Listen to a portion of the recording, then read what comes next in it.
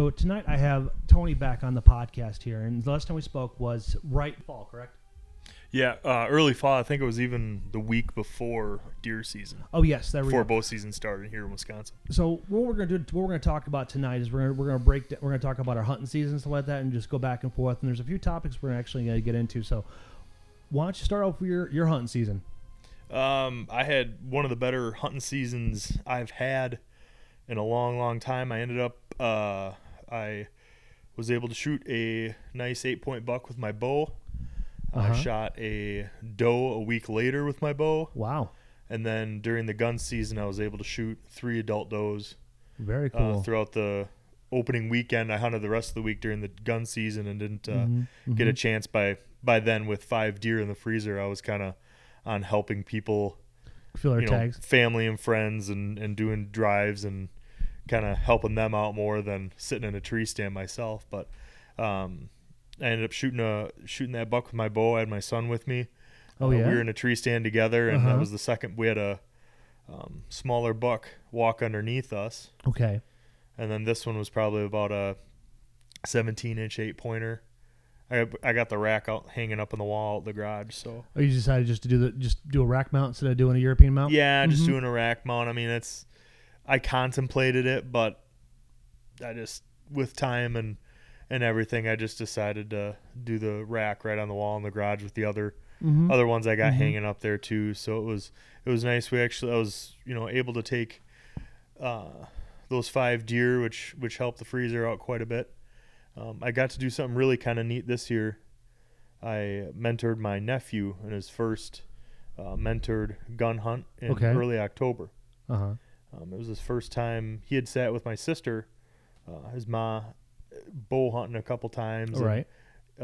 She was able to shoot a deer 2 years ago with him in the stand. Well, this year was his first year out, and he had taken hunter safety, and we went to did the youth hunt with him, and we were sitting on my folks' property, and we had a 10-pointer walk up to about 40 yards and stood broadside to us in the middle of an open field. Wow. And he shot that, made an amazing heart shot on the deer. And we got that. So his first deer was about a 10-pointer with about a 20-inch spread. Holy on buckets. That's setting the bar high. Yeah, he shot it, and I go, and I videotaped him coming up to it, took a ton of pictures. It was early enough in the hunt to where we could field dress it in the light, and we drug it out of there, and I get done dragging. I told him, I go, it's going to be don't think next year this is going to happen like this. Yeah, exactly. So it was really kind of special. It was nice. We got to spend a couple hours in the, sitting up against some round bales and sitting in the brush and kind of talking. We were having a good time, and we were just lucky enough to where this deer came out within easy gun range. Yeah. And that was the one thing I was nervous about. He hadn't shot a ton. He had sighted the rifle in, but wasn't really proficient at shooting a rifle. And I was contemplating on what ranges we're looking at for a young kid that hadn't shot that much. So we were lucky enough that this buck just came within easy range, and he was able to take it. I was really proud of him. So he got enough venison for my sister and her family and everything. So that's awesome. It was nice, very nice. So what did he harvest animal with? I believe he shot it with a single shot 243. Very cool. I believe it was a 243. My dad borrowed him the gun to use during the season. I think that was the gun. If my dad listens to this, he'll probably like, that wasn't the gun I borrowed to him. I don't have a single shot 243, but it was a gun easy enough for a young new hunter to use. It wasn't something that would kick a whole lot. So, and he had shot it before, a couple weeks before, sighting it in and everything. So he was comfortable with the rifle in itself. So it was really kind of nice. I get it. It's when you're setting up a young hunter with a gun, you want to make sure he's able to handle it, because it's like you don't also want to stick him with a 300 Win Mag, because that's gonna make him feel uncomfortable and may leave a bad impression for him. But when you looked at it and you gave him the proper the firearm for him, it's like you nailed it. They're right. It's like it's really good to see that he had such a positive experience. Yeah, it was a lot of fun. The worst part about it was dragging the deer out. Oh yeah. Yeah, it was a pretty rough. How far was it out there? How I should frame it. How far did you have to drag it to the truck? It was downhill, but it was through some thick woods. Ooh. Which it wasn't terrible. The problem was, I mean, it had died in a field, but the field we don't own, or the neighbor to the property owns, and he lets us walk through the field to access this part of our property. He's a very nice guy, and it died in the field there, and we could have at that time, if you remember, in October it was really rainy, and the fields were just muddy and stuff. We couldn't. Yeah. It was either a drag downhill or across an open field. But I would have, damaged some of his crops. So I'm just going to drag it right downhill. It won't be that bad. Well, I was pretty gassed by the time I got done because John, he's wouldn't have been able to drag it out all on his own. So I gave him a headlamp, and I had a headlamp, and I said, you pick the way and just go down, and I'll follow you, and you can kind of move some of the brush out of the way, and I'll drag it down. But I got down to the bottom of the hill, and I was gassed, and I hadn't been gassed at dragging out a deer out in a long, long time. But it was we ended up we weighed it, and it was 215 pounds. Wow. Field dressed. Okay. Yeah, we got a scale out of where we were hunting, and we weighed it. It was 215. So it was definitely one of them bucks that was getting all fat, ready for the rut. So so you got him right before he started rutting. Yeah, I think the youth hunt in Wisconsin this last year, I want to say it was like early to mid-October. I think it was like October 12th, right around that range. Yeah, something like that. Yeah. So they were just getting ready to start putting on the miles. So it was a real pleasant experience to be able to do that. And then, just to take a nice buck with my son was really nice. The second time we've done that too. So I was, I've been lucky this year. Yeah, you had a very fortunate year. Now watch next year, you just a drought. Yeah. Yeah, it's one of those things where I've had those years where it's just, you can't do nothing right. And yeah, I know what you mean. That was my year this year, but what I did find out is I made such a little impact to the property that all the deer stayed daylight. It's just timing. That's all it was. Well, for Christmas, my fiance bought me a Spy Point cellular cam. Yeah, and we're sticking right where I shot my buck the year before, and it's like, but I'm looking forward to it because it's like you can have it send, because they have a free plan that you can do, but you can do also a 3-month plan, like where you get unlimited everything. Then you can do a year-long plan for unlimited everything as well. It's just the downside is if you do something like that, your battery life's going to drain really rapidly. So you can also purchase a cellular unit on top of it, but that's like another $250. So that's not cheap. And then, but the nice thing is that the Spy Point was offering a antenna for free. And I actually just got them in the mail like 2 weeks ago. So I don't need it because it's like where I hunt at. I got great cellular service, so it's like I'm pretty excited to set it up. But I'm most excited about the upcoming turkey season because I have cameras that I have not touched since the last time I was out there. So I am looking forward to it, to seeing what I have, because I had 3 cameras out there and I had 2 out there right now, and I'm hoping that be able to see over the winter what's been going on, and maybe hopefully see some turkeys, because right now I've only seen my same group of toms, and so I'm not sure what's going to be the outlook for hens. I'm hoping there's going to be a lot more toms there, but you never know how the pecking order can work out for that. Yeah. That's a good idea to leave those cameras up year round. You can they're fun to play around with and mess around with. So they're, we got a couple in the backyard here, and they're on right now, and we haven't messed around with them in a while. It'd be interesting to see. I always kind of like seeing if I can't get a picture of a buck with only one of its antlers dropped. Yeah. I think that would be kind of neat to see, and then see if you can't find them and know when they're dropping, because that's kind of this time of the year is when they start dropping.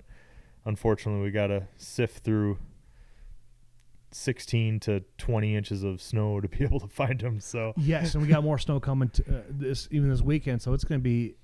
I have no idea when the next time I'm going to be able to get out to the field and actually do something about it. But I've found that if you go out and check your cameras on a warmer day like today, because it peaked like 45 or something like that, that's when you can really get a really a good idea on what life is left in your batteries. Because if you go out there when it's below freezing, it's just that cold's going to just drain your batteries rapidly, you know, and you're not going to get a clear understanding of them, because usually when it gets really cold, you don't really see a whole lot of movement anyway. So it's like, well, I'll just leave them as it is. And then when it warms up, they'll kind of rejuvenate in a way, and then it's like you go out there and look, it's like, and then you have to replace them after all. It's like then you just threw away some good batteries that you didn't realize you didn't need to take care of. That is a good idea. Mm-hmm. Yeah, because I found that last year when I was doing it with my couple of my mulch-trees and such like that, I'd check them at one point in time, it was down to like 13%. And then I come back when it was in the mid 40s to 50s, and I was up in the at 70%. So it's like, okay, so that there is a little change in the battery power as it dips colder and colder. I mean, it's something that anybody that records themselves in late season understands the lack of how much when you're running your cameras and how much power it draws out of that battery. Because like it's from listening to Steve Ranella and several of the other guys, like they have tons of batteries when they go out there, when they go out filming late season in Montana, Alaska, all out west and such. Yeah, I even noticed that with cell phone batteries. Mm-hmm. If they get cold, they'll drain, but if you warm them up, they kind of get a little bit more power, or you'll see the percentage of the power increase as they warm up. Mm-hmm. That's always kind of been a issue. A guy hunting late season is his electronic, and anything running on batteries will those batteries will dry pretty dang quickly. Yes, they do. Yeah, so at least you had a pretty good year, because now for my year was challenging, because it's like my fiance worked on the weekends, and we only had one vehicle to really is that it had fuel economy, because I my big old truck, it's like it does not have gas miles per thing, and it's like it's such a far trip, and I gave her the argument that it's like due to how far it is, it's like it would be nice to be able to get something that's wireless or cellular device. This way, then we're not traveling back and forth. So if we can see movement in the morning, then we can try to get out there as fast as we can, or whenever it is. So this way, we can kind of get an idea when these bucks start coming around, and they're coming out of the fields and such, and they're starting to figure out where they're going to start claiming their territory in a sense. And that was really frustrating for me, because it's like I wanted to be out I did as much as I possibly could, and it's just one of those things where I just didn't have the time lined up to match everything out. So all in all, it was still a good learning year, because it's like I was following Jeff Helmer's advice, like going out there on certain key points in time, because he only sets maybe 4 or 5 times a year and just kills some monster bucks, just absolutely monster. He owns the Big Racks there in Holman, and so I just been talking to him and listening to him and how just taking his advice and how I should approach my season, which it had its pluses and minuses, I have to admit to that. But what we found, though, is that consistently over the last several years, we have a lot of buck movement right during Halloween. And this year we had, like I sent you the videos, we had one buck never seen before, and we had Darkman show up again. It's like, yes, he's still alive. He made it through another year. And so I'm hoping I'll be able to catch him on the cams over the wintertime, just to see if he's still out there and still alive, that he survived shotgun and muzzleloader and then the last piece of archery season. So we'll see how that all breaks down. Now I tried my a little bit of turkey hunting. Now did you go out turkey hunt this year or not? Yes, I did go out this last year. Mm-hmm. Took a couple days off of work and hit the family property and some public land in the area too. Mm-hmm. I had a blast. It seemed like every time I went hunting, I had turkeys in by me. Mm-hmm. Only hens. The turkey season started on Wednesday. I hunted that all day.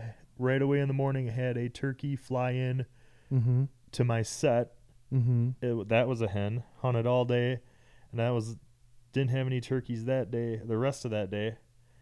The next morning, I went out, didn't see anything. And at midday, I was talking to a friend of mine on the phone who turkey hunts. Mm-hmm. I was kind of getting a little bit disgusted.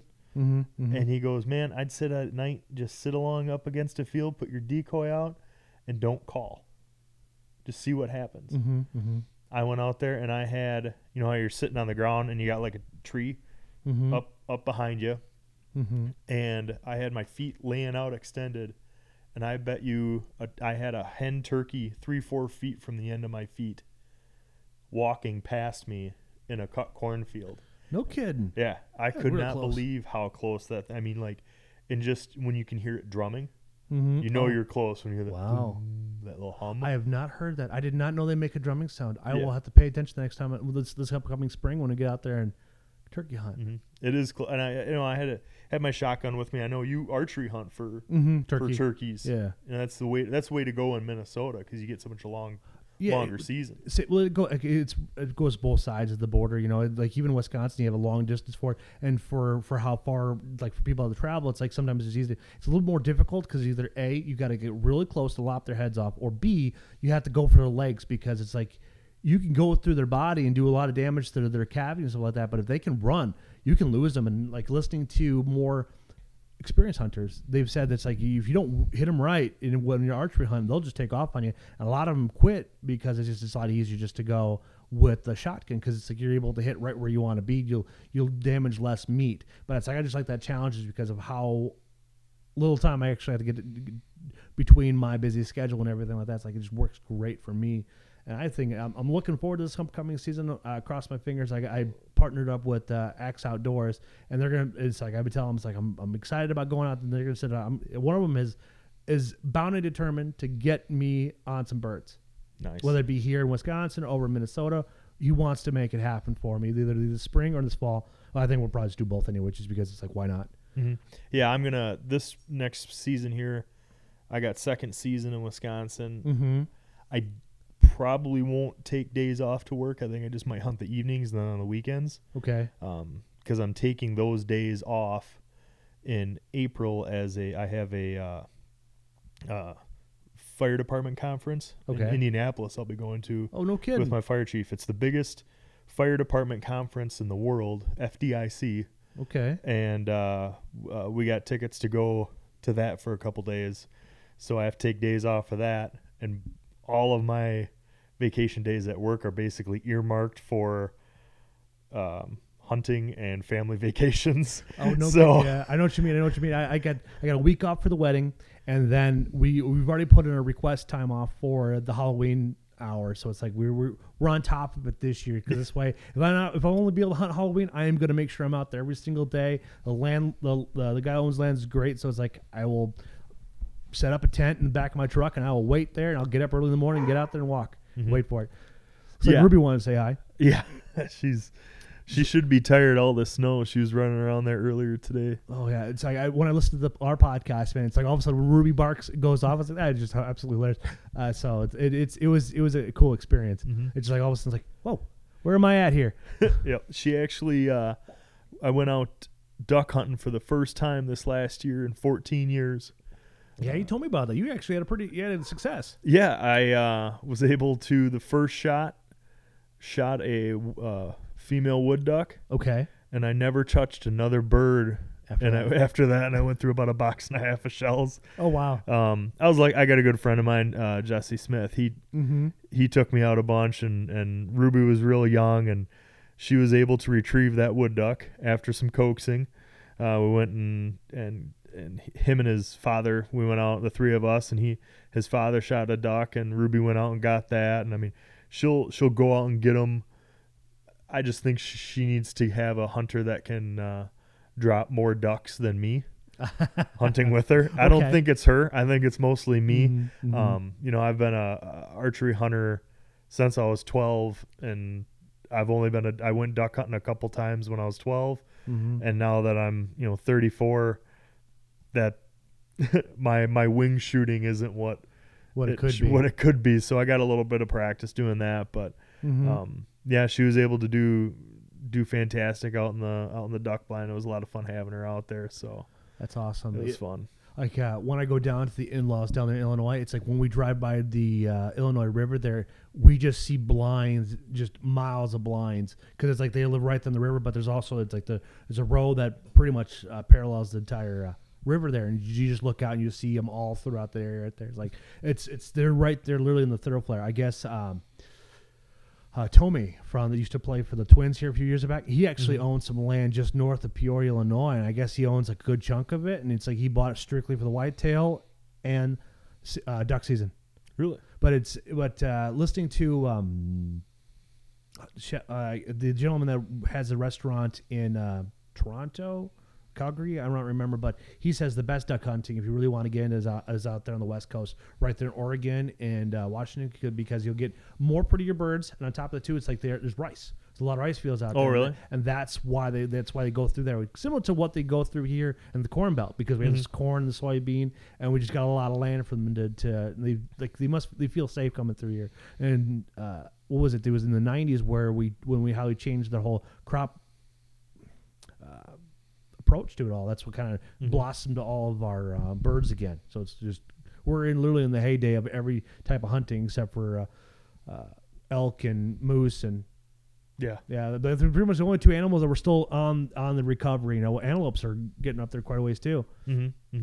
Yeah, it's definitely the if you want to get into hunting, this is definitely the time and the generation to do it. Oh yes. And there's a lot of animals, a lot of opportunity, and it's a lot of good guys that are willing to help people out and get them started. It's a lot of fun. Oh yes, especially when it comes down to bird hunting, it's like it's all bragging rights there, because like you can show people your spots there. It's like if the bird's there, they're either there or they're not, and you'd be able to, if you're on a hot spot, bringing people in. It's just like the first time out there, it's the best way to do it. I want to get out there and do some duck hunting. My uncles, when I was growing up, were big into duck hunting. I was at the time I didn't have the passion I do now for it, so I was more into video games at the time instead of being outside. And now it's like, oh, okay, well, I got a really nice 1100 20-inch barrel, so it's like I get some reach out there, and I got a bunch of ammunition. So it's like you needed some. All you need is like, hey, I need some more ammunition. It's like I still have like 125 rounds sitting in my house right now, so it'd be perfect. It's like 7-shot with 2 3/4-inch shells. It's like, yeah, you'll get some distance. Very cool. Yeah, we duck hunting's one of those sports where you don't have to sit and be quiet for hours on end. So like for that first, but you get wet. Yeah, that is. And you can get cold. It's kind of one of those trade-offs. You can sit in a tree stand for 8 hours and not have to move and can't move a muscle.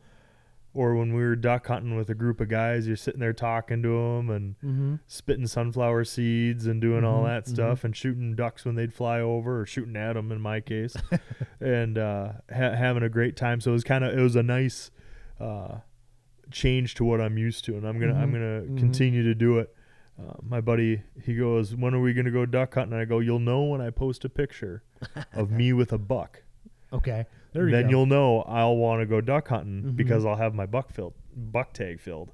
Good approach. And that's very basically how it went about there. As soon as I got my buck tag filled, we started going duck hunting a little bit more, and we did some early on in the season. That way I could get my son Henry out in the blind with us. But it was a good time, good experience for all of us. Do you think he'd be able to handle a 410?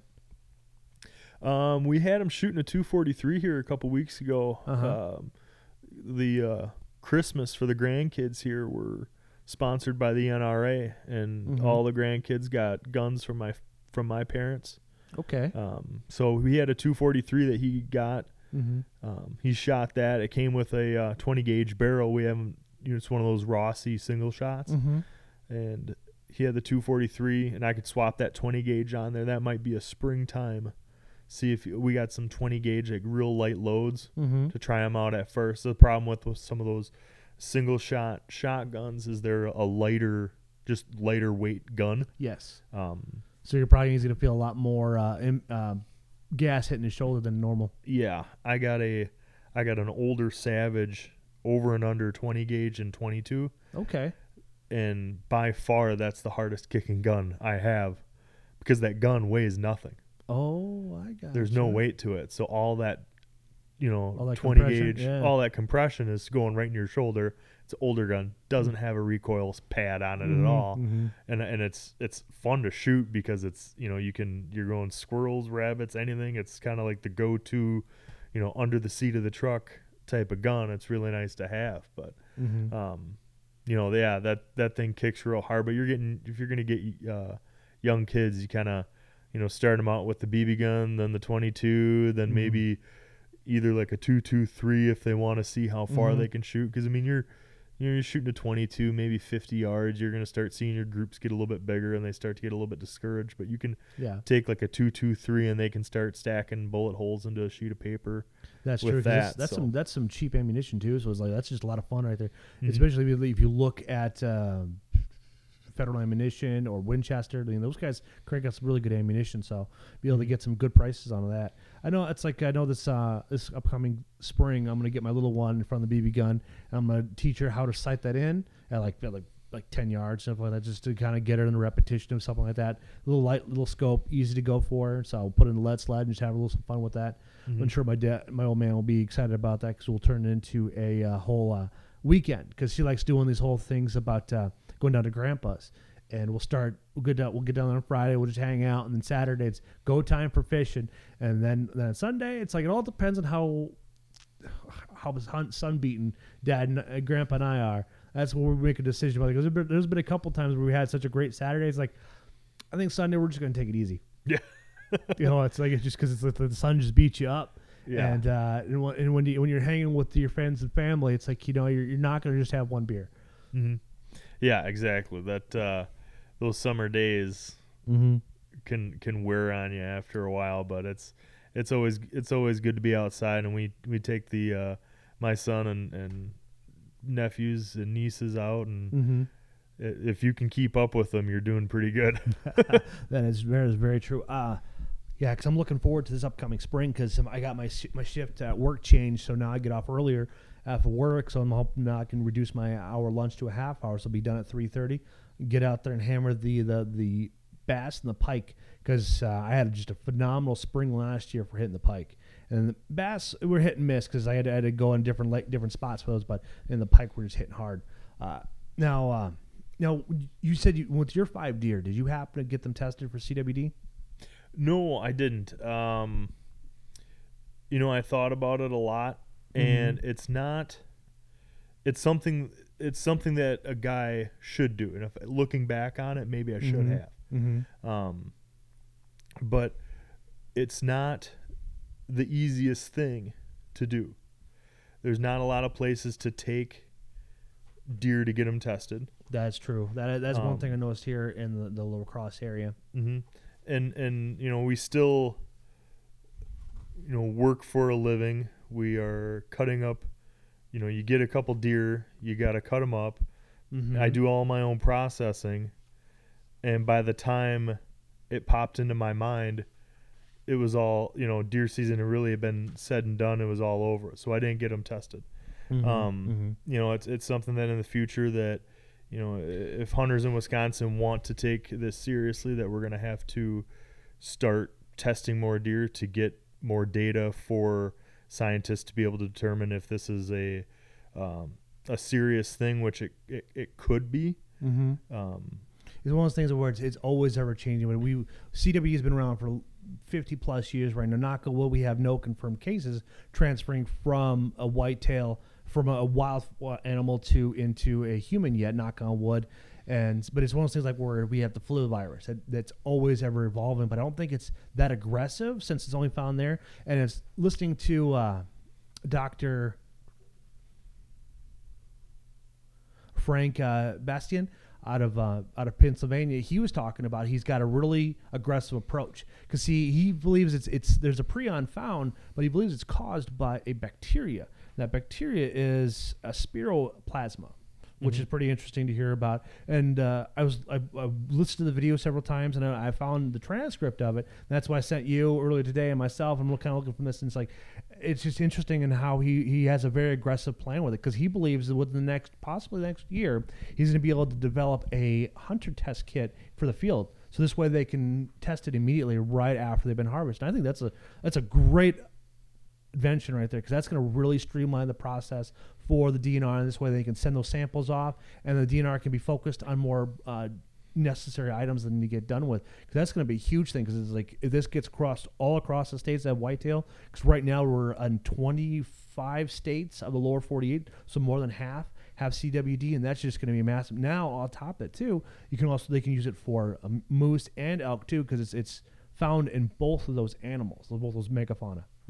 Yeah, when I read that today, I was the first point where he was talking about having a hunter test kit, I got really excited. I think that's something that is definitely something that hunters are going to have to start looking at if they're going to take this, if we're all going to take this thing seriously and have Wisconsin be on the forefront of fighting this disease. We have a culture of deer hunters in Wisconsin. It's one of the things Wisconsin's known for is deer hunting. Yes. We should be on the forefront of combating this disease and taking serious steps into either mitigating it or learning as much as we can about it so we can make educated guesses or educated decisions. I think a lot of the people that discuss CWD, they either have hopes and dreams or they have science backing them up, and then one scientist will disagree with the other scientist, and it's confusing. And for a person that's reading articles trying to figure out what's best for him and his family and the deer herd, it isn't easy. Yes, that is very true, because it's like I'm sure I can find it again, but there is a scientific website that has a collection of articles regarding CWD that's been posted for the last 20, 30 years, and it's like it has doctors from all across the country. Like the one I read here a couple of years ago was based out of Glendale, Arizona, out of that university there. So we'll see what all happens, and it's like being able to figure that out. And now where they're going to be able to, my thoughts are is where's this kit? Where we're going to extract it from? We're going to extract it from the spinal fluid, or we're going to have to go from the brain to pull out the proper sample for the test to recognize it. Then also on top of that too, to send off the results to the DNR. What are your thoughts on that? What do you think is going to be best to go after that approach? I believe I would say a lot from what I know about it, a lot of where they find the CWD is either the brain or the spinal column. It would probably be easier to. Now here I'm getting into my educated background is as a paramedic. Okay. So I have a medical background. Depending on how they want to extract the information, is it just a tissue sample of the spinal column? Okay.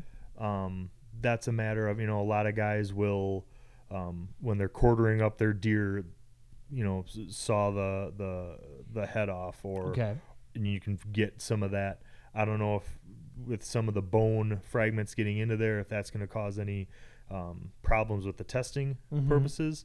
I don't know if it's a syringe where you have to take some of the cerebral spinal fluid that you'll have in the spinal column. Yeah. And you'd have to, find that spot in between the two vertebrae, stick it in there and draw it out.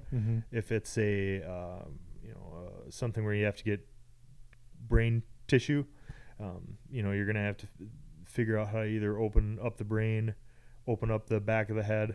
But then again, you got a lot of hunters that do the cap skull mounts and put them in their garage. So it depends on how that is going to have to be done. And there's going to be not a lot of education that's going to be involved in that. And being aggressive in these approaches to do these studies, I don't want to be the guy that brings it up, but those studies ain't free. No. So it is not. I mean, that's kind of one of those, double-edged swords are the people that are willing to do that. Eventually that money's going to come down to the people, the end users, the hunters. Yes.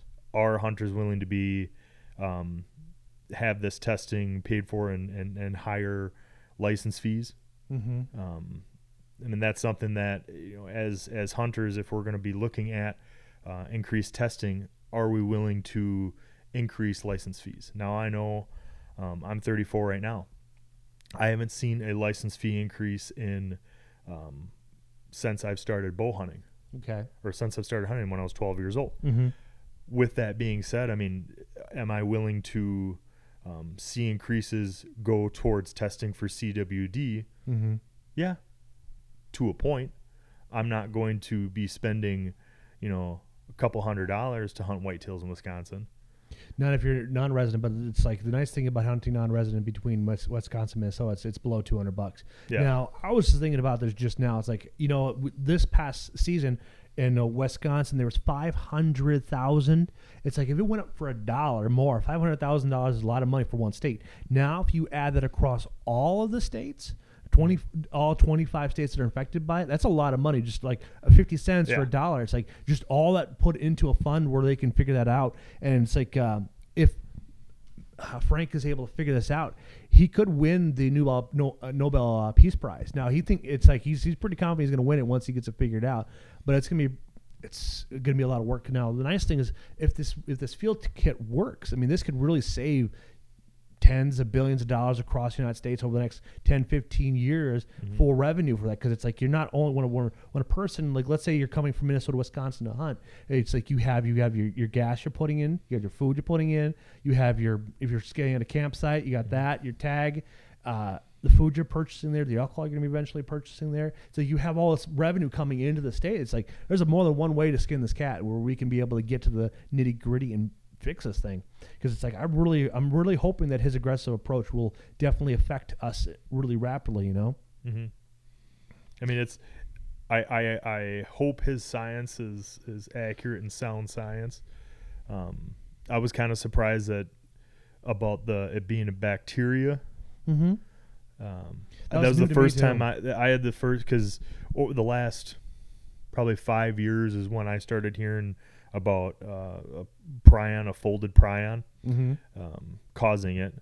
And I'm like, okay, that's new. So, and that's kind of what we've been hearing for the last couple of years. And then, he comes out, and this is, that article's what, 2 weeks old? Yeah. Maybe. Yeah. So, I mean, it's when something like that comes out, that's really kind of new and different. It's going to take a little bit of time before people are going to be hear about it, yes, and then understand what it means, and to see if it is backed up by science as well. And is within the second year, because this is part of a 3 to 5 year plan of what he wants to get this all accomplished. Now, at the end of the second year, Bastian plans on developing an injectable vaccine primarily for captive deer and elk, representing possibly the only way to prevent the collapse of the deer farming industry too. Now it's like that opens up a whole can of worm about the farms that they raise and sell urine and such like that, or larging out outfitters and such. Now, when it came down to it, when I was listening to Brian from the Wisconsin Public Radio clip you sent me today, it's that 1 out of every 4 cases come out of one of these. Now, I think this could be a great approach for it too, because now they're all in captivity. You're able to develop a control group and go from there. Mm-hmm. Yeah, it's a good start. I know with vaccinating the captive deer herd, I know the third step on there, I have a little. I don't know how to deliver the nasal or oral. I could see to the wild deer herd. Yeah, and this kind of brings into this might be a pretty good segue into something else I wanted to talk about a book review that I have. Okay. So recently I read this book, and we'll talk about it later, but about capturing wild whitetails. Okay. Is not easy, and it's never 100% effective. You can have a area that's inundated with deer.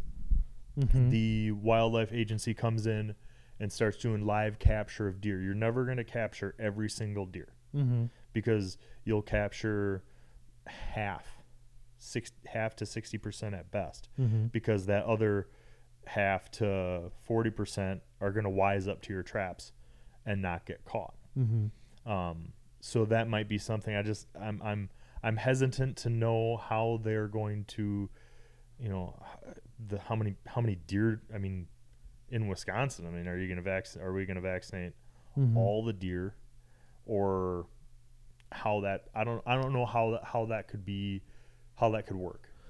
The only way I could think to really do a mass effect to it would be done through food plots, soybeans, corn. I mean, right now the public wants to move away from GMO foods, but I think if we could figure out a way to establish that into the DNA of the corn or soybean, that could be a really big way of overall thing, because I mean we're talking millions of acres of farmland here that we can use as a best role of an option to clean that up, because it will affect elk, mule deer, whitetail, and coos deer, and even I don't know if antelope get affected by it. I didn't do enough digging for that one, but what do they or I'm not? trying to think. I don't think. No, this is two guys from Wisconsin talking about antelope. So Yeah. I don't think antelope are cervids. Okay, yeah, because I don't know either. Man, well, I'm sure once you post this podcast, somebody will contact you and let you know what type of animal antelope is. We get a lot of antelopes in Wisconsin. It's a big animal here in Wisconsin. And it's like, and then they also want to get into scabies too, and sheep. Now that's a tough one to tackle right there. I do like the idea of mad cow disease and TSCs and the wildlife in the next 5 years. I mean, that's a highly aggressive plan. I'm hoping his ego will be able to step up to it, because this could also affect Alzheimer's, ALS, Parkinson's disease. I mean, this is a very big thing right here. I don't know if Johnson & Johnson will like that, or Pfizer, but we'll see what happens. And if we need to, we can always talk to Tinks or Nose Jammer and say, like, hey, can you maybe figure out a way to navigate through this murky road here, politics? Yeah, exactly. Let them take care of it. I'll sit here and bow hunt. Yeah, just pay attention and speak up when necessary, because we don't want things to disappear or people stop talking about it, because that's the biggest thing about some of these issues. If we stop talking about it, then it's like they go away. But there's certain dynamics in society where if we stop talking, it would actually be a benefit for it. Yeah. Exactly. Now, I think that's pretty much that's all I have for when it comes down to the CWD. I think that was a really good wrap up for it, because I'm really excited about what they're going to what he's going to be able to come up with to cure some of this stuff. I mean, that's a lot. It's extremely aggressive. Let's see here. Now, I found something about DMAP. That's for Wisconsin. Now, did you had your dad look up some information for us? Why don't we start with that program here, and then we'll run into this next program. Yeah.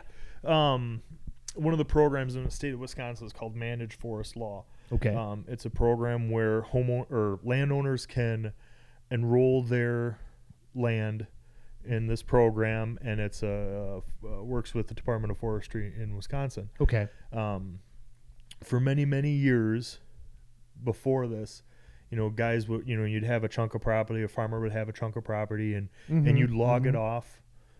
If farm prices were down or needed a little extra income, guys would log off their back 80 for that extra income, and they'd tell the logger, cut everything down that's worth anything, and so I can get a little extra income. Okay. And at that point, a lot of the woods were being clear cut. Everything was cut down, which has negative effects on the wildlife. Yes, it does. What this managed forest law does is it kind of manages for the woods sustainability. Okay. You get yourself set up. You have a certified forester come to write a plan of how to log off your property for sustainability of woods, which sustains wildlife, plants, animals, all that kind of stuff. You have a program of either 25 or 50 years. Okay. You can put this in. The forester kind of gives you an idea of when would be a good time to log off, a section of your property.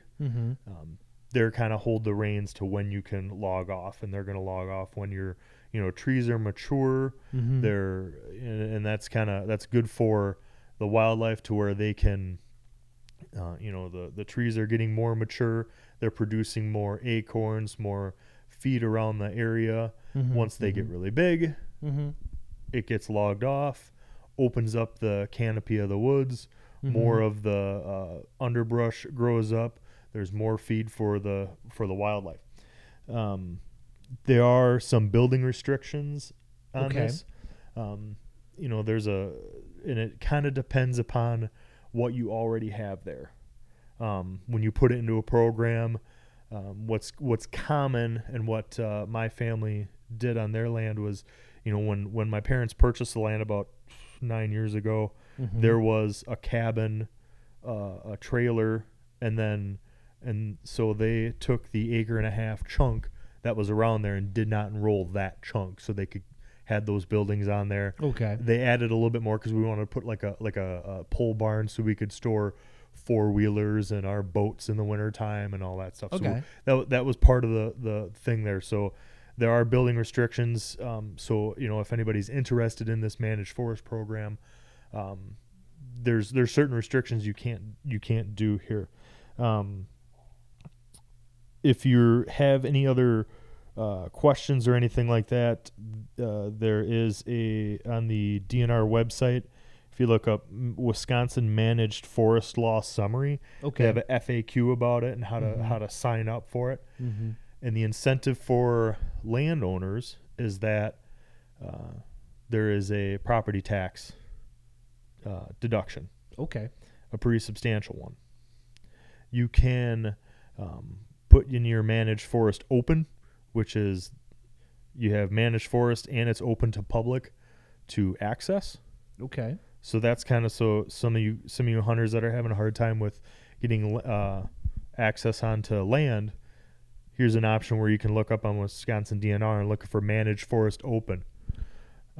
That is a great way to get on some hunting land. They do have a managed forest closed, which is you have your forest managed, but it's not open to public Okay. to come on it. So it's kind of either or how you want to get it set up. My family's land is on the managed forest closed, and they see about an 80% decrease in property taxes on the land. That's pretty substantial. So, and it's even more if you have it open, obviously. But then you do open yourselves up to, public coming onto your property to hunt, bird watch, walk around, hike, recreate, and all that stuff. Okay. But I mean, if anybody's interested in that, and don't take my brief summary of it to the Bible, but I would look at the Wisconsin Managed Forest Law on the DNR website. They would have a lot of the information there if you're interested. And I think it's a great program. It keeps our forests, woods, wildlife healthy, and it's really. And the last thing my father had said about it was, it's really good for everybody involved. It's good for the landowner. It's good for the wildlife. It's good for, everybody involved kind of gets a pretty good deal out of it. And he put my family put it in for 25, and he goes, I wish I put it in for 50. Now, can you actually go back and renegotiate after the 25 years and go 50 on top of that? Yes. Okay. Yes, you can. Once you're locked in at 25 or 50, you can't move up. I believe so. Yeah. So you're in a 25-year contract. My father jokingly says, so you'll deal with it at that point. Once it dries up, yeah, I'll put it in for 50 years. I don't have any problems with that. So it's definitely a good incentive for landowners to become part of that program.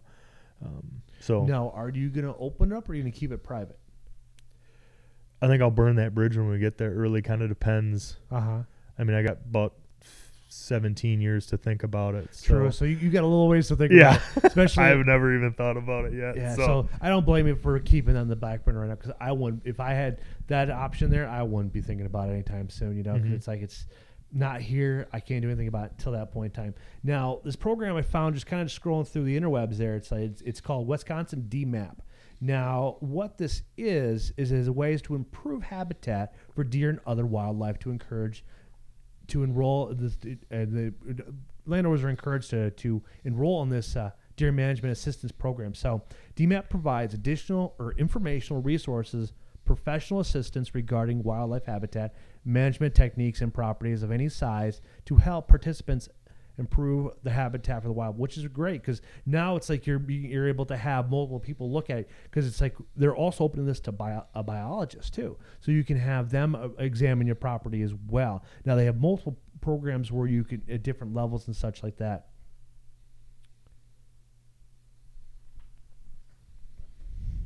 So the nice thing is the enrollment for this program is always open.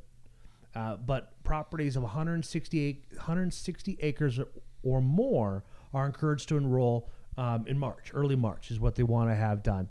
By the time this podcast, and so that's what that's the typical year. But like I said, it's open enrollment all the time. So this right here is to have it done as early as possible is to receive proprietary access to the program benefits, including a site visit, a walkthrough for 2019 with a professional wildlife biologist and a forester, which is fantastic. Mm-hmm. I mean, having a biologist come through, and I'm not sure what that program involves, but once you enroll, I mean, it'd be great because now you can forward think of the upcoming spring and how you want to manicure your property for it. It's when April and May hit there, especially after talking to the forester about like different ideas about even improving or implanting new trees and where to put them at. Now, the cool thing is, too, is like once you sign up and you're a participant, you can receive access statewide workshops on habitat and deer management, including professional presentations, property tours, and hands-on demonstrations. So, in addition, you'll be able to receive a unique opportunity to participate in research projects, which is pretty cool, and collect data on the deer they harvest and wildlife they observe. So it's like that opens up the whole spectrum of bobcats, lynx, mountain lions, wolves, coyotes. I mean, that's just a really cool way to like really excite people about the environment. I mean, this is a really unique program about it, especially having access to it. It even gets even better on top of that too. Is that a new program, or has that been around for a while? I don't know when the program was inducted. I don't have information on it when it was inducted, so I didn't see it. I mean, everything I pulled is directly off of the DNR website. Okay. They didn't have a established in, otherwise I'd be able to mention that too. Now, for more information on it, and to apply, you go to dnr.wi.gov and just use the keyword search DMAP, but you can put that in Google and it'll take you right to it. Now, there's also a management assistant program. This is a little bit different here. So there's a deadline for this here, and that's right at the 1st of March. Now, that could be the March of 2019 or 2020.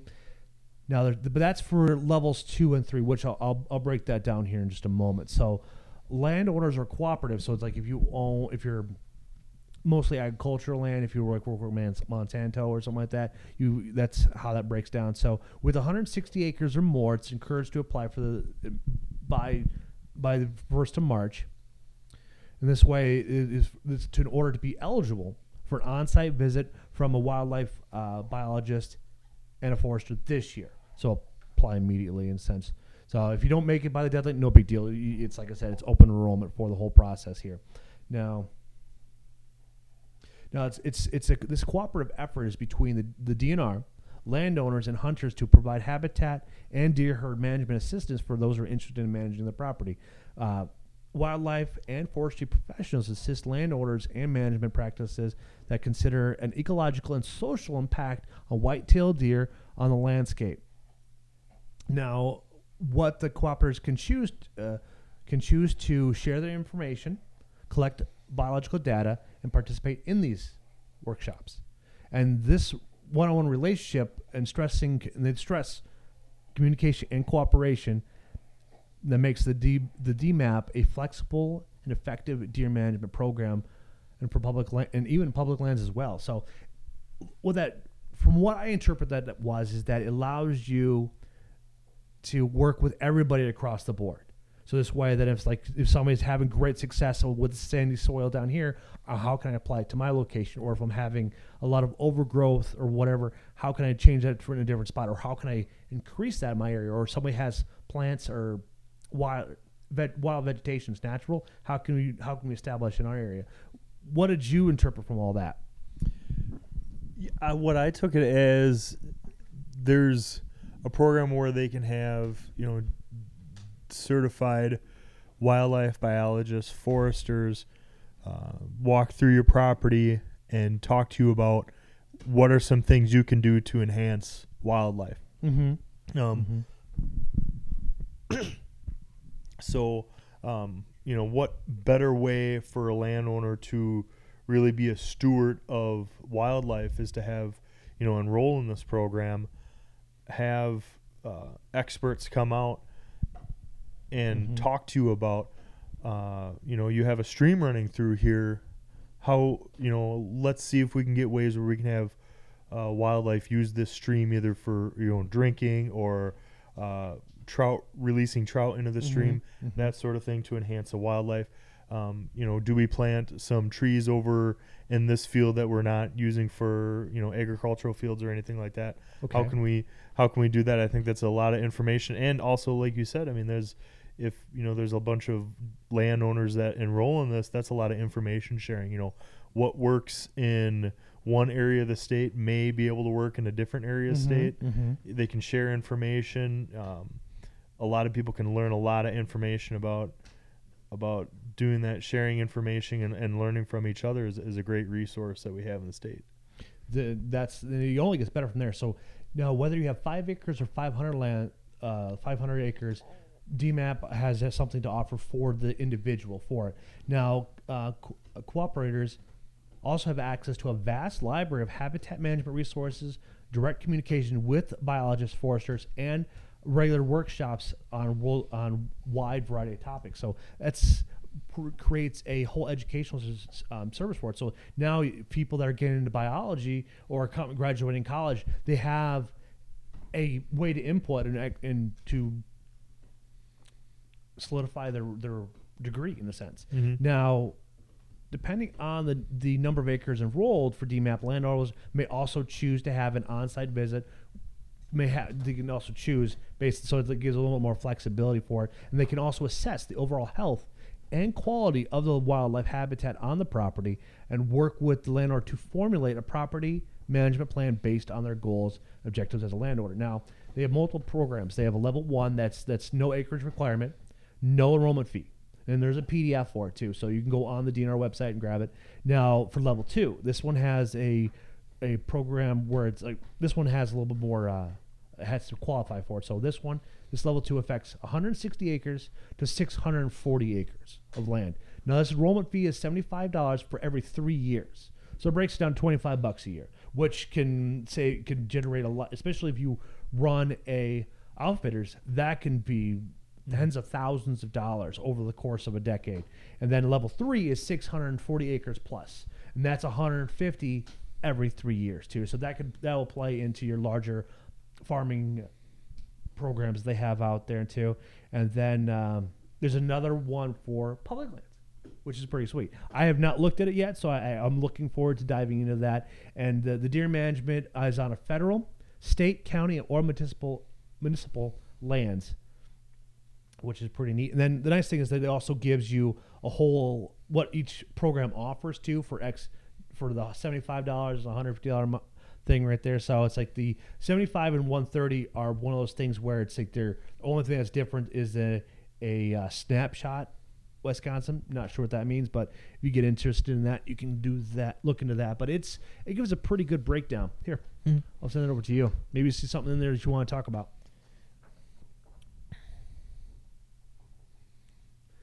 Now, with this, there's already an established cooperatives. There's already 270 acres that are part of this land enrollment across 70 counties.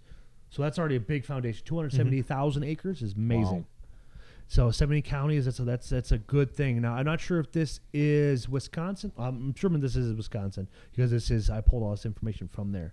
And so this way, the DMAP seeks to bring landowners and managers together to provide a healthy habitat, healthy deer across the state. Now, this research can also be applied to the health of CWD and such for that one it could benefit Dr. Bastian's research too as well, because in this way then he can take in this information here on like what can accelerate it, what doesn't accelerate it, what minerals are missing in the landscape. So that could play a role in how fast the incubation time is for this virus, I guess you can call it. Yeah, having access to biologists and letting them onto your property to, do scientific studies to get that data is only going to make us understand things better. in my professional life, I do a lot of data collection, a lot of data entry, and you can learn a ton of stuff once you start looking at, frequencies and times of the year, and see if you have,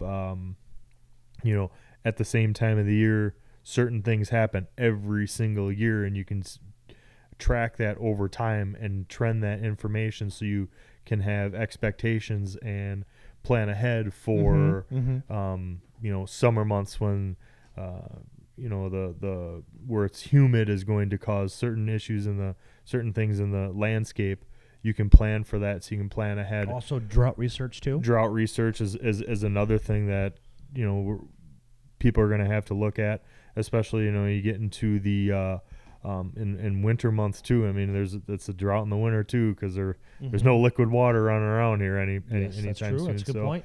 It's something definitely to look at. I did see here, which I was surprised here. If you're at level 2 or level 3, reduced price antlerless tags. Yeah, if recommended by a professional biologist or forester. Okay. Uh-huh. That was interesting. Yeah, so that's a cool to know. Now get this too. Now let's say you want to be part of level 3 and you have only 320 acres, but your neighbor has 320 acres. Get you over that 640. You can actually make this. You can enroll all that land under those same profile, and you could do over 1,000 acres. And this way, then, so now instead of one person taking the whole 150, now you're broken up between a couple different people. So which is pretty cool to really establish that thing, especially if we're looking at different bands, because like with the summertime, from what I know, it's like if you're south of La Crosse and like McGregor, they get a lot of rain, or if you're in Trempealeau, they get a lot of rain too. And so it's like it's a good way to incorporate all of that information under one plot, which I thought was pretty cool to be able to do. And this way allows somebody that has a potential, but maybe only having like 30 acres, being brought into a higher level. So this way, if they want to take advantage of that antlerless drop, now it's like, hey, I got 60 acres, you have 30 acres, you have 180. Let's see how we can get above that 640 threshold. It's amazing. It seems like it's pretty inexpensive for the stuff that you're getting. I know. It doesn't seem that much at all. And the cool part is it opens up the doors for interns too to be able to participate in that for this upcoming summer. So then you can have biologists and trained to be able to get out there and be able to have the minds work for you. And it's like the great thing about scientists, they go everything by facts and statistics, and all the details they get, the more they can help you out. That could change all across. And then if this program is successful in Wisconsin, just think about Minnesota, Iowa, Illinois, all across the board. And this also can benefit the EPA Act too as well. Very cool. I'm definitely pretty excited about how this whole program rolls out. It's like this is exciting news. I'm not sure when this all got brought into effect, but it's exciting to starting here in 2019. Now, wanted to close this podcast off with just recap the Wisconsin season here. I thought this was pretty impressive here. That's in the entire 10-day regular gun season here from November 17th to 20th, there's only 3 non-fail accidents. That's it. Out of 576,277 tags. Wow. Yeah, that's just remarkable on how safe we really have gotten. It's like, and a lot of these things were non-malice or non-malicious, all accidental discharges. There's nothing really that would deliver it. So this was making the 2018 season the safest in the state history. That's awesome. Perfect. And that's going to do a lot for hunters. It's going to, we do take safety into consideration. We are cognizant of what it's important to be safe. And it's one thing that I was always taught growing up was bad stuff happens fast. And you got to be careful. And that's amazing to hear that, I didn't hear anybody get hurt over gun season. Nobody got injured, killed. It really speaks to the amount of safety that the Wisconsin deer hunters have, Mm. and how important they know that about gun safety and wearing a harness in a tree stand and wearing your orange and telling people where you're going to be and when you're going to be back. You know, it's important to take all those things into consideration. I've, you know, in my other life as a volunteer firefighter, I've searched for missing hunters. We train on rescuing people out of tree stands. We do those sort of things because we are in a business of we need to plan for the worst and hope for the best. Yes. And to see that nobody got injured during the Wisconsin deer season, or only 3 people got injured during the Wisconsin gun deer season is really a big sigh great of to relief. hear. Yeah. On top of that, and it also shows that how valuable we consider the Second Amendment and how we take it seriously, because like we value our firearms and a right to it, and it's one of those things where you want to show is like the good guys with guns know how to take care of themselves. They're very healthy. They're very logical about it. They think steps ahead because they don't want anybody to get hurt. Because there was one time where my dad yelled at me because we were about ready to walk into the ditch. And I loaded a chamber around in my 410, and I pulled the hammer back, and it's like I got reamed out for it, and I appreciate him for doing that because I could have hurt him, or I could have hurt myself, or had an accidental discharge, and it's one of those things where like I feel that having that impact at such a young age has definitely made my temper temper stay even, but it's like my voice gets really loud the more you don't listen. Yeah. It, you know, growing up in that safety-minded household, my father was a police officer. So a lot of, you know, our firearm safety came from, you know, his time on working on the police department and knowing how guns work from a very young age, you know, understanding the safety. There was, you know, you didn't growing up, you didn't grab a gun unless you asked Dad. And as soon as you grabbed a gun, he would grab it for you, open up the chamber, make sure it's empty. I never remember him opening up the chamber with a bullet like, oh my God, how would that? I mean, they were always empty. I've never remember me checking a gun to see if it was unloaded and to see if it ended up being loaded, because it was always unloaded every time it was in a case. He would hand it to me, and then he'd ask me, how do you unload it? Or check if it's loaded. I would check if it was loaded too. So you're getting a lot of, you know, double checks in there.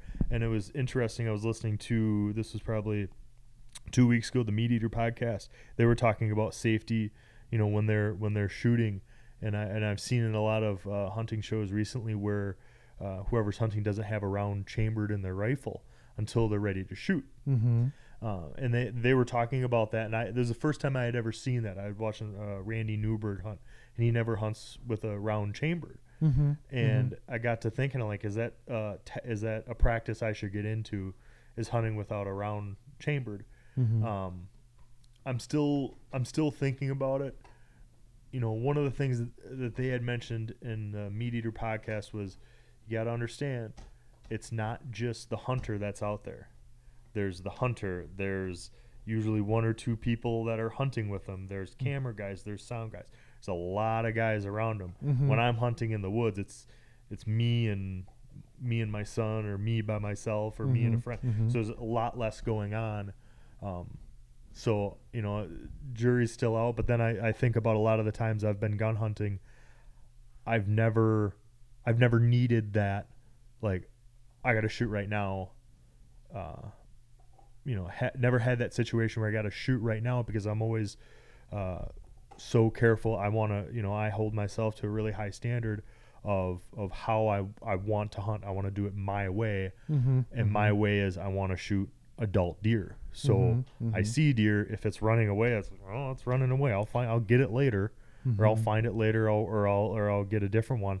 I'm not one that's going to, you know, shoot at a deer running across the field and hoping I get it. One of the things I've heard is, if you're not 100% sure that you're going to kill that deer, then you shouldn't take a shot. It's easy for a rifle hunter, but it goes the same with bow hunters too. Oh yes. If everybody has their effective range. Mm-hmm. A lot of people say 30, 40 yards. I'll never shoot at a deer at 50 yards. But I'm telling you, there's going to be guys that are going to be second guessing themselves when that 160-inch buck is at 50 yards and like, oh, maybe I can do it. There's nothing worse than wounding a deer and not getting it back because you took a shot you shouldn't have. Mm-hmm. I on the weekends, I shoot or basically anytime I got free time, I'm shooting my bow a lot. Yeah. I have a target set up in the backyard. I'll do 3D shoots on the weekends, and there'll be shots at 60, 70 yards. Mm-hmm. I love shooting at targets at 70 yards, watching an arrow fly through the air. I enjoy it really a lot. But 30, 40 yards max. If that deer's at 42, it gets a walk this time. I'll get it tomorrow. It just makes me, more conscious. And that's when you kind of bring it back to when we were talking about, having a season where bring the mic up a little closer to your mouth. Oh, there you go. When you have a season where you end up not shooting anything. Mm-hmm. You can look back. Well, I had a lot of encounters. Mm-hmm. I passed up a couple bucks. The year before this last year, I only shot 2 small does. Mm-hmm. But I passed up 13 different bucks. Mm-hmm. I had a lot of experiences, hunting with friends and family that are really nice. So you can take those back. But yeah, it's definitely something that you got to kind of think about when you're thinking about safety, and hunting. I was listening to a podcast this morning about getting one of those tree saddles. Okay. Have you seen those yet? Did I send you those, or is it something different? Because I know you and I exchanged some images of someone from Farm and Fleet from those. Oh yeah, that was like a tree seat that just Okay. hangs at like the bottom of the tree to like Yeah, lean exactly. up against. This is it's almost like a lineman's harness Okay. that you can climb up in a tree Okay. and stand on a little small platform, and that's your tree stand where you're completely connected to the tree the whole time you're going up. Oh. Okay. I'm contemplating on getting one to use for this next season. I'm toying around with, because to get a real, this Tethered company has it, and they got a pretty nice setup, and it's modeled for these guys. They call them run and gun hunters that go into kind of either a lot of public land hunters will kind of go into area, find sign, climb up in a tree, and that's it. Mm-hmm. Works really well. If you have a harness, it's a lot lighter. You can walk in quieter. Yeah. You're carrying, screw-in steps, a set of sticks or something like that, Mm-hmm. and this harness, and you can get up into trees you wouldn't traditionally be able to put like a metal tree stand in. Okay. A lot of times when I'm, hunting on public land, I'm going in and carrying all my stuff with me, and it can get kind of heavy. So, I'm toying around with using a harness. One of the things I'm a little bit concerned about is the effects of suspension trauma. Okay. Break that down for me, because I've not heard that before. It is a situation where, if you have something like a harness around your legs, and it will pinch off your vessels in your legs. Oh. And certain things can happen at that point. Like I mentioned before, my professional training is as a firefighter and paramedic, and that first thing will happen is that blood flow will decrease in your feet, Mm-hmm. and your feet will start to get cold, which as hunters we all know is not Not a good sign. a good sign, not something you really want to have happen. But one of the biggest issue is if you take that weight off your legs, Okay. and that compression is off your legs, after the blood flow slows down your vessels, the weight off your legs, you have a possibility of throwing clots. Ah, I got Because anytime you have blood flow decrease in your legs, Mm-hmm. it'll start to clot, and then when you stand up, you'll have either a drop in blood pressure, and you could Okay. pass out, Ooh, that would be good. or you could throw a clot, causing issues with stroke or heart attack, anything like that.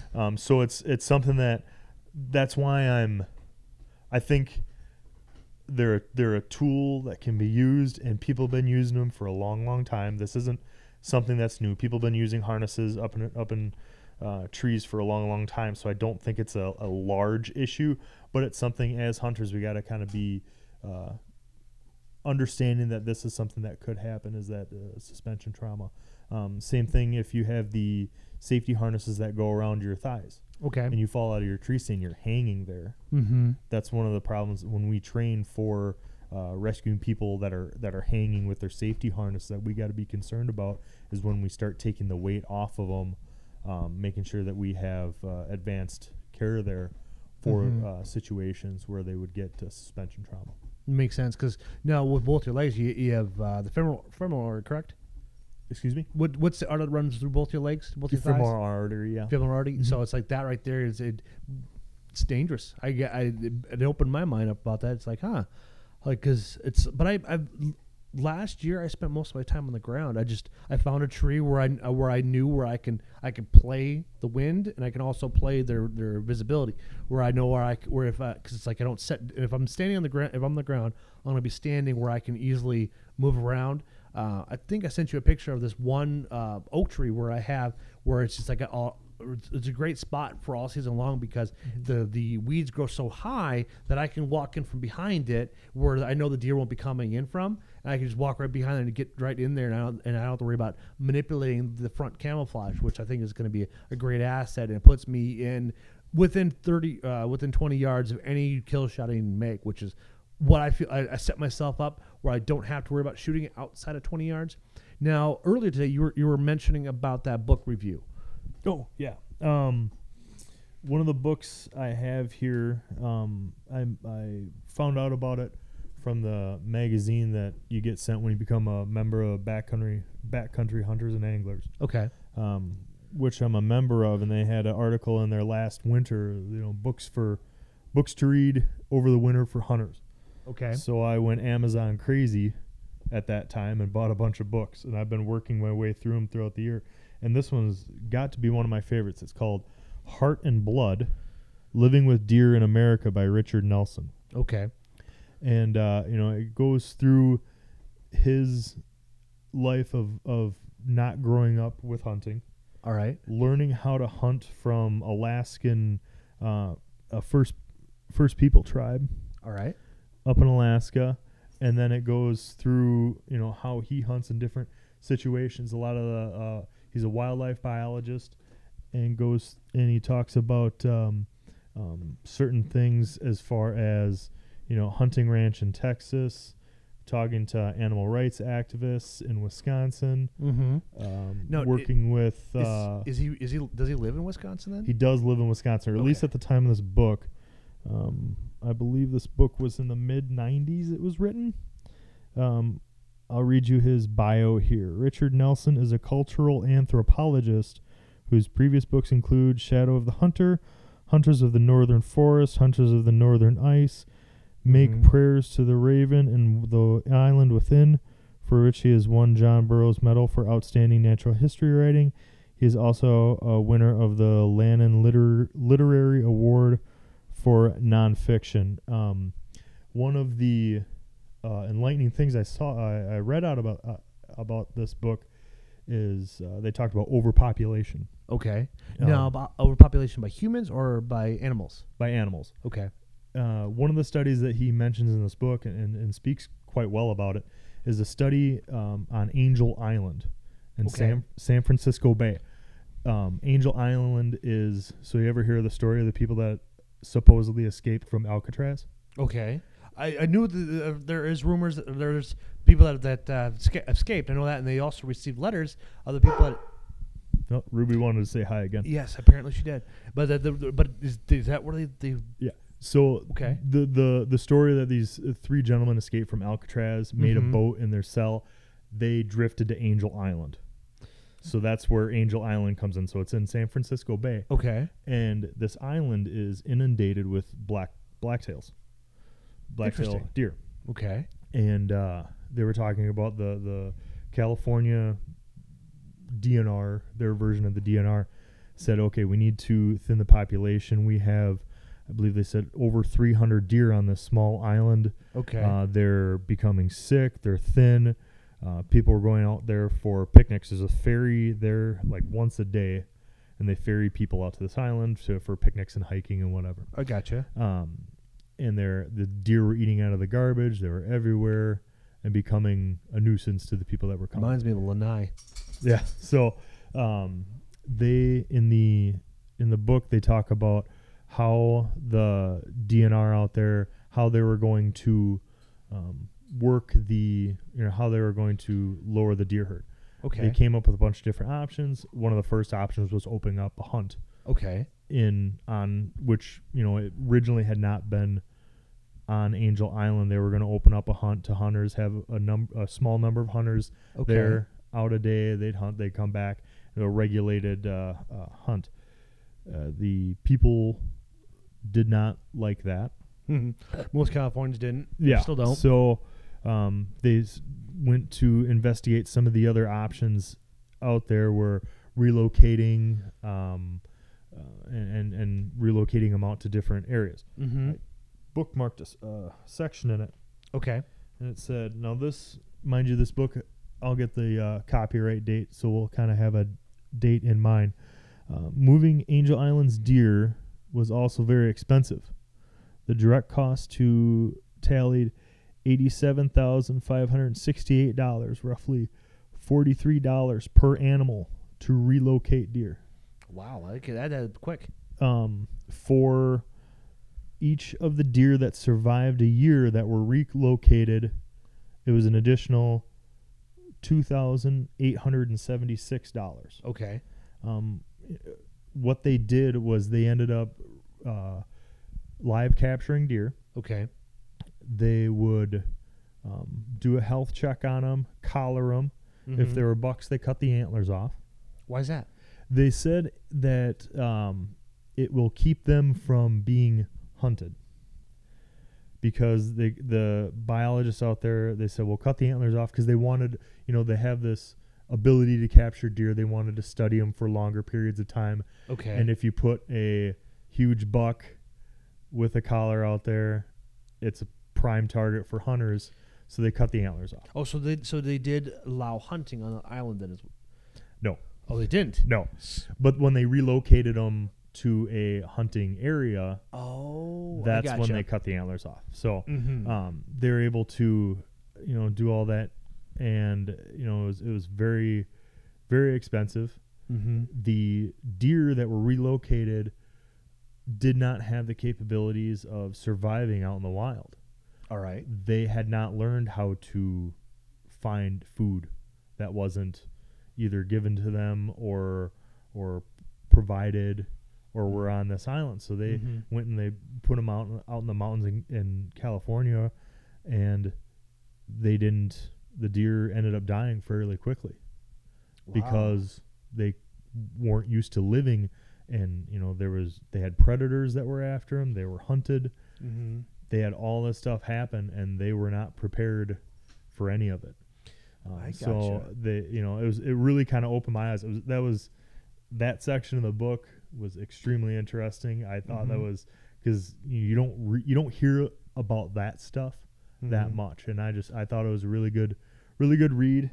It's 351 pages. There's a huge bibliography in the back. It's definitely a good read. It did take me a while to get through all the materials, but it was a fantastic winter reading. So what's the copyright on that? So this way we kind of have an idea of the time frame this was written here. And then it might also be a good idea to maybe bust out that pickled tongue. I'm curious about that. Oh, we'll get the pickled tongue here very quickly. Copyright 1997. Okay, all right then. So it's not too old. It's only 21 years old, so it's not too bad. 22. Now it also is like when you're mentioning Angel Island. Now, did they happen to find presence of the escaped convicts on the island? I can't remember. I just vaguely remember that was where the convicts that, and this is a myth that they escaped from Alcatraz, and that's so where there's they no made it. true proof of the whole thing? Because how big is the island? How big is Angel Island? I can definitely look that up. So, because it's like I wonder, because Easter Island is 63 square miles, and that went belly up, back in the early centuries. Because it's like what they ended up doing is that they got overpopulated. They ate themselves out of food, out of house and home. Essentially, that's why we have bear season, because it's what they're known to do. And it was early 1800s, and when the British settled the island, or when they first came on there, they were, once they hit like 19 in the mid 1860s, there was no life left because they cut down the last tree, so they had no boats to get off the island to go get stuff like that, and they ran out of food because they pretty much ate up everything up because of how fast they reproduced. It's like they didn't put that in mind, and I'm not sure if they've tried to recultivate the island yet. I haven't researched, but there's a little fun fact that I learned today while I was listening to Rogan and Forrest. I can't remember his last name, but he's got the dream job. What he does is his job is to go out, look for extinct animals, and try to bring back DNA proof. Like, he is hell bent on finding the Tasmanian tiger. Really? Yes, there's people have said there's sightings of it, but they're not quite sure. And it's like, and he's one of those people that wants the DNA proof to bring and make sure they're alive. And he's right now they have like something like 200 trail cams out there, still haven't found it yet. And there's a university. I don't remember I don't believe he identified what university, but they have not as many cameras, but they're in a different area. But they're trying to go as remote as possible. And there's a antelope called the Asian unicorn. It's I can't remember what it's called. I looked it up today, and it's really pretty looking. Mm-hmm. And it's a very gorgeous animal. The horns are straight up, straight back. They probably get maybe up to 18, maybe 22 inches long for like a really mature adult male in a remote area that is really difficult to reach in. It's in China, I believe it is. And oddly enough, there's still a few places in the continental world that haven't been touched by man yet. Really? And he believes there's a few megafauna that are left out there that haven't been discovered yet. There's not many left, but it's like every year we're finding new stuff, but it's all on either a micro level or deep down the chasms of the earth, like kind of like the blue shark. Yeah. They were tracking in the new series Blue Water 2, and it went so deep that they couldn't figure it out. They don't know how many. They have an idea where the island is, but they don't know where she's at down there, giving birth to these hundreds of blue whales. Now, did you find Angel Island? Yeah, Angel Island is 1.18 miles squared. Wow. That's really small. Yeah, so it's not a very big island at all. So, they had quite a deer herd on that island. And similar even like into our area here, Goose Island. Oh, yes. They had, growing up, I remember deer all over the place. Mm-hmm. They had the North American Squirrel Association had a hunt down there for disabled individuals, where they had to be mentored, and it did wonders for that island. Cutting down the deer herd, the vegetation came back up. I think they had it for 2 years, and that was it.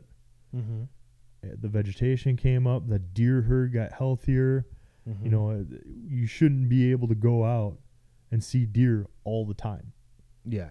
It was just at that time. I mean, you'd go drive through Goose Island and they'd just about walk right up to your vehicle and see if you had crackers in your vehicle for you. Wow. But for them. But I mean, now this was when you were younger. Yeah, this was within my lifetime, and I was probably 12. No, I remember.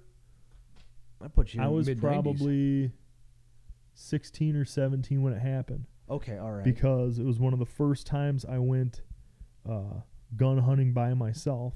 Okay. Because my dad was mentoring a friend of his at the hunt, but I wanted to go.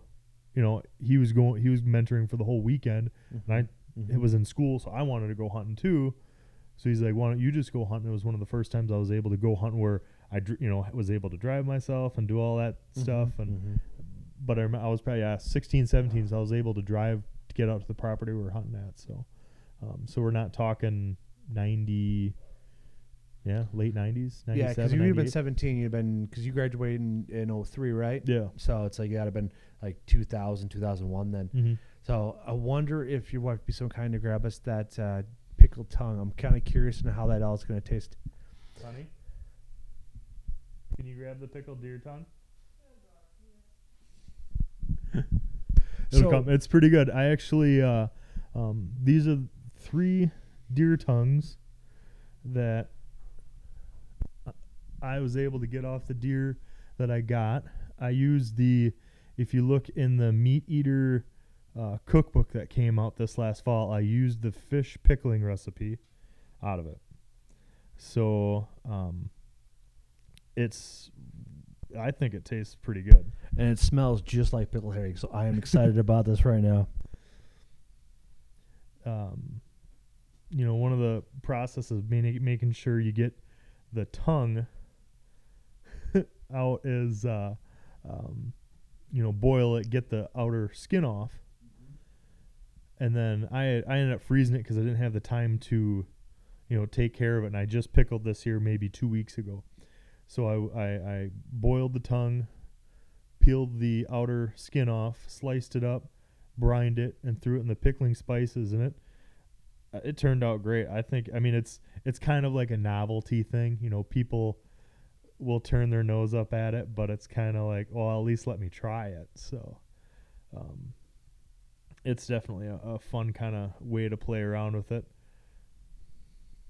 I'll tell you what, it tastes good. I Yeah. like this. This is really good. It reminds me of pig's feet, especially because the recipe you use is perfect for it because it's very subtle. It's not overwhelming. Mm-hmm. It's very balanced with the whole flavor with it, and it's just it tastes like you're chewing on a meatier flavor of cartilage. To me, at least, Mm-hmm. I like it. I could see myself eating too much of this. Yeah. The exact same recipe that's in that cookbook for Northern or Sucker or whatever. It works out, really, really well. And the problem with white-tailed deer is their tongues aren't that big. That's the So only you downside. don't get a whole lot of meat out of it. But Yeah. it was kind of fun to play around with. I ended up cooking one earlier season, the one where my nephew, I got the tongue out of his buck. Oh, that's right. When you had your exchange student too. Yeah, that was the first wild game she ate was deer tongue. She was, our exchange student from Spain. She ate it. Her first meal was deer tongue. I kind of ruined it though. I did the deer tongue kind of on a whim, and I followed it up with I took backstrap and sliced it so it kind of rolled out like a sheet of meat. Okay. Layered it with spinach, feta cheese, roasted pine nuts, and sliced prosciutto. Okay. Sounds Rolled- really good though. Yeah. It's got my stomach growling here. It's in the I cook a lot out of the Meat Eater cookbook, and I rolled it up, wrapped twine around it, and fried it, or got a crust on it, Okay. and then put it in a cast iron skillet and threw it in the oven for a couple minutes, and sliced that up. That's one of those meals that like a single guy could make for a date and do pretty well for himself. Well, that's good. It was really good. That's for all you single men out there. That is a good idea. Or single ladies that are dating a man child, to give it a shot. Yeah, exactly. That and asabuco. We tried that a couple. That is something I want to try. It's like, tell me about that because I have not had it yet Yeah. because I've heard Renell rave about it. It's worth it. It takes time to cook it, but the time that you are not flaying the silver skin off of the calf of a whitetail is worth it. Okay. I did not like to do that. It was Got a the okay from the pain. wife. She loved it. My wife loved it too. That's one of those like venison diplomacy type of meals Okay. where you have people coming over and they're not into eating wild game or venison. It was really good. You take I had packaged it up whole. Okay. So I didn't cut it into discs yet. All right. I read it's easier to cut it frozen, Mm-hmm. so it holds together a little bit better. I know when I butcher deer, it's I like my meat semi-frozen, so this way it's good enough where I know the meat's going to be easy to cut off and stuff like that, and I can also peel the silver skin off a little bit slower without having to have too much flexibility in the flesh. Yeah, but like when I had packaged it and froze it whole, Okay. and then vacuum sealed it. I do a lot of vacuum sealing, and we went sliced it in about 3-inch discs. Okay. Fried it on all sides to get the Okay. crust. Uh-huh. There's the recipe for the I believe it's braising fluid. I'll be able to show you. I got the book on the bookshelf. Mm-hmm. And you use it you use the sauce, and we had sliced up some polenta, put a quick fry on that, and then ate that together. And yeah, that's one of those. I think we had asparagus with it as well. I mean, it was just phenomenal. And Yeah. and the whole time I'm eating this, and I'm like, this is and it was so tender. I go, this is the toughest meat on an animal. Mm-hmm. Is this portion on any animal? Yeah. That's the toughest meat you're gonna get, and this is delicious. And I could not believe it. It was fantastic very to very hear. good. I even took some of the marrow out of the bone and put it on the. I was wondering Spread on about that. meat I was too. I was playing with the idea. I was talking to my fiance about it. So where'd you get your marrow out of? What bone did you grab it from? Or what's the best bone to grab it from, I should say? I guess the femur bone is the best, but like when you're making the ossobuco, you still have that bone in there too, in your Mhm. leg. Mm-hmm. And that I just grabbed a chunk out of there with the steak knife and spread it on the meat and ate that with it too, and that was really good too. So what is it? What flavor or what kind of texture does it add to the meat? I don't know so much of a texture. Adding the marrow adds like a little bit of a buttery flavor to it. Okay. But I mean, it's a neat recipe to try. Mm-hmm. And have fun with it. The sauce is delicious. I believe I took the sauce that the meat was braising in, and we ended up putting it in a crock pot after we browned all the sides. Okay. I misspoke. We didn't put it in the oven. We put it in the crock pot. And the leftover juices that it was sitting in, Mm-hmm. I put that and packaged that up because it tastes so dang good. I use it as a soup. Interesting. That's a good way of reusing it, because I was thinking maybe even an au jus for something different down the road too as well. Yeah, it would definitely work for that too. I believe we put some macaroni noodles in it, and now we have ossobuco soup left over in the freezer right now. So it was phenomenal. It's going to be a It tasted good really idea for tomorrow for how cold it's going to get and for all snoring. Dude, that sounds like a good lunch. I don't know. You We'll pull that out. I got my my lovely wife in the kitchen planning on what she's gonna cook tomorrow. She's the cooker in the house. She's an amazing cook Mm-hmm. and is phenomenal at trying different stuff and making it healthy, and wild game and duck Uh-huh. and goose, and we haven't done the squirrel yet, but that might be coming up shortly. Hot wings with squirrel. That'd be interesting, especially if you do like on a low bake for like at 200 degrees for 2 or 3 hours. I think that'd be really good. And add like I would spice it up instead of using like a. Ruby wants to talk to us and say hi, everybody. I think it'd be a really good, interesting way. It's like I wouldn't want to put someone with a vinegar base on it. I want to put someone that has a natural heat to it, and to really bring out that unique flavor of the squirrel. Yeah, we'll see. We got a couple squirrels in the freezer from this fall, so Mm-hmm. we'll see what we can do. That might be something we could play around with tomorrow after we're getting all the snow and the ice and the wind, and we're going to be holed up in the house here for a while. So Yeah, I don't blame him. I was looking at the weather because it's like it was forecast to arrive today, but it's actually not going to happen until in the morning. So it's like looking at 1 o'clock or so. Well, that was the last time I said that it's expected to arrive here, because it's really interesting in how all it's going to be forming with everything. So it's like we can definitely tell spring is upon us, and like come to find out, like this was the first year Phil didn't see his shadow in like 18 years.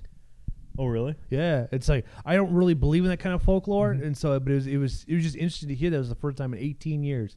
It's like wow, I don't know if what hedgehog it is right now in the whole thing, but it's no groundhog, sorry, and just hearing that, it's like, wow, it's like 18 years. Like it makes you think, it's like, where was I at 18 years ago? It's like, holy buckets. You gotta love dogs, But I'm real excited to see, like, you. Hopefully, this upcoming duck season, you'll be able to get Ruby out and get her around some more ducks, and maybe have to reach out and maybe find somebody else that has like I know my old roommates, dad and son, they love duck hunting. I mean, these guys bag out all at like they go out to South Dakota or North Dakota, right there on the Minnesota border, right there coming through there, and it's just. You can't miss. I mean, even you guys like us could actually probably hit our bag limit in a matter of hours. They said every time they go out there, they go out in the morning, they hit their limit, and that's just the rest of the day to go out and do. They'll go out and do pheasant hunting along with it too, and like they just it's a 3 or 4 day trip, but it's just absolutely an amazing time for those two guys to maintain it. It's kind of unfortunate that their old dog Gus is now retired, but they brought a new one in Whiskey, and he's rising to the occasion. Yeah. They're definitely putting him to work. Good. Yeah, that's something to. We'll put Ruby to work here in the fall, but she's got a pretty rough life. So. All right. Well, we're at an hour 40. I think, unless you have any final thoughts, I'm good to go. I think I'm good to go. There we go. All right, guys. Thank you for listening. Greatly appreciate it. We'll talk to you guys later.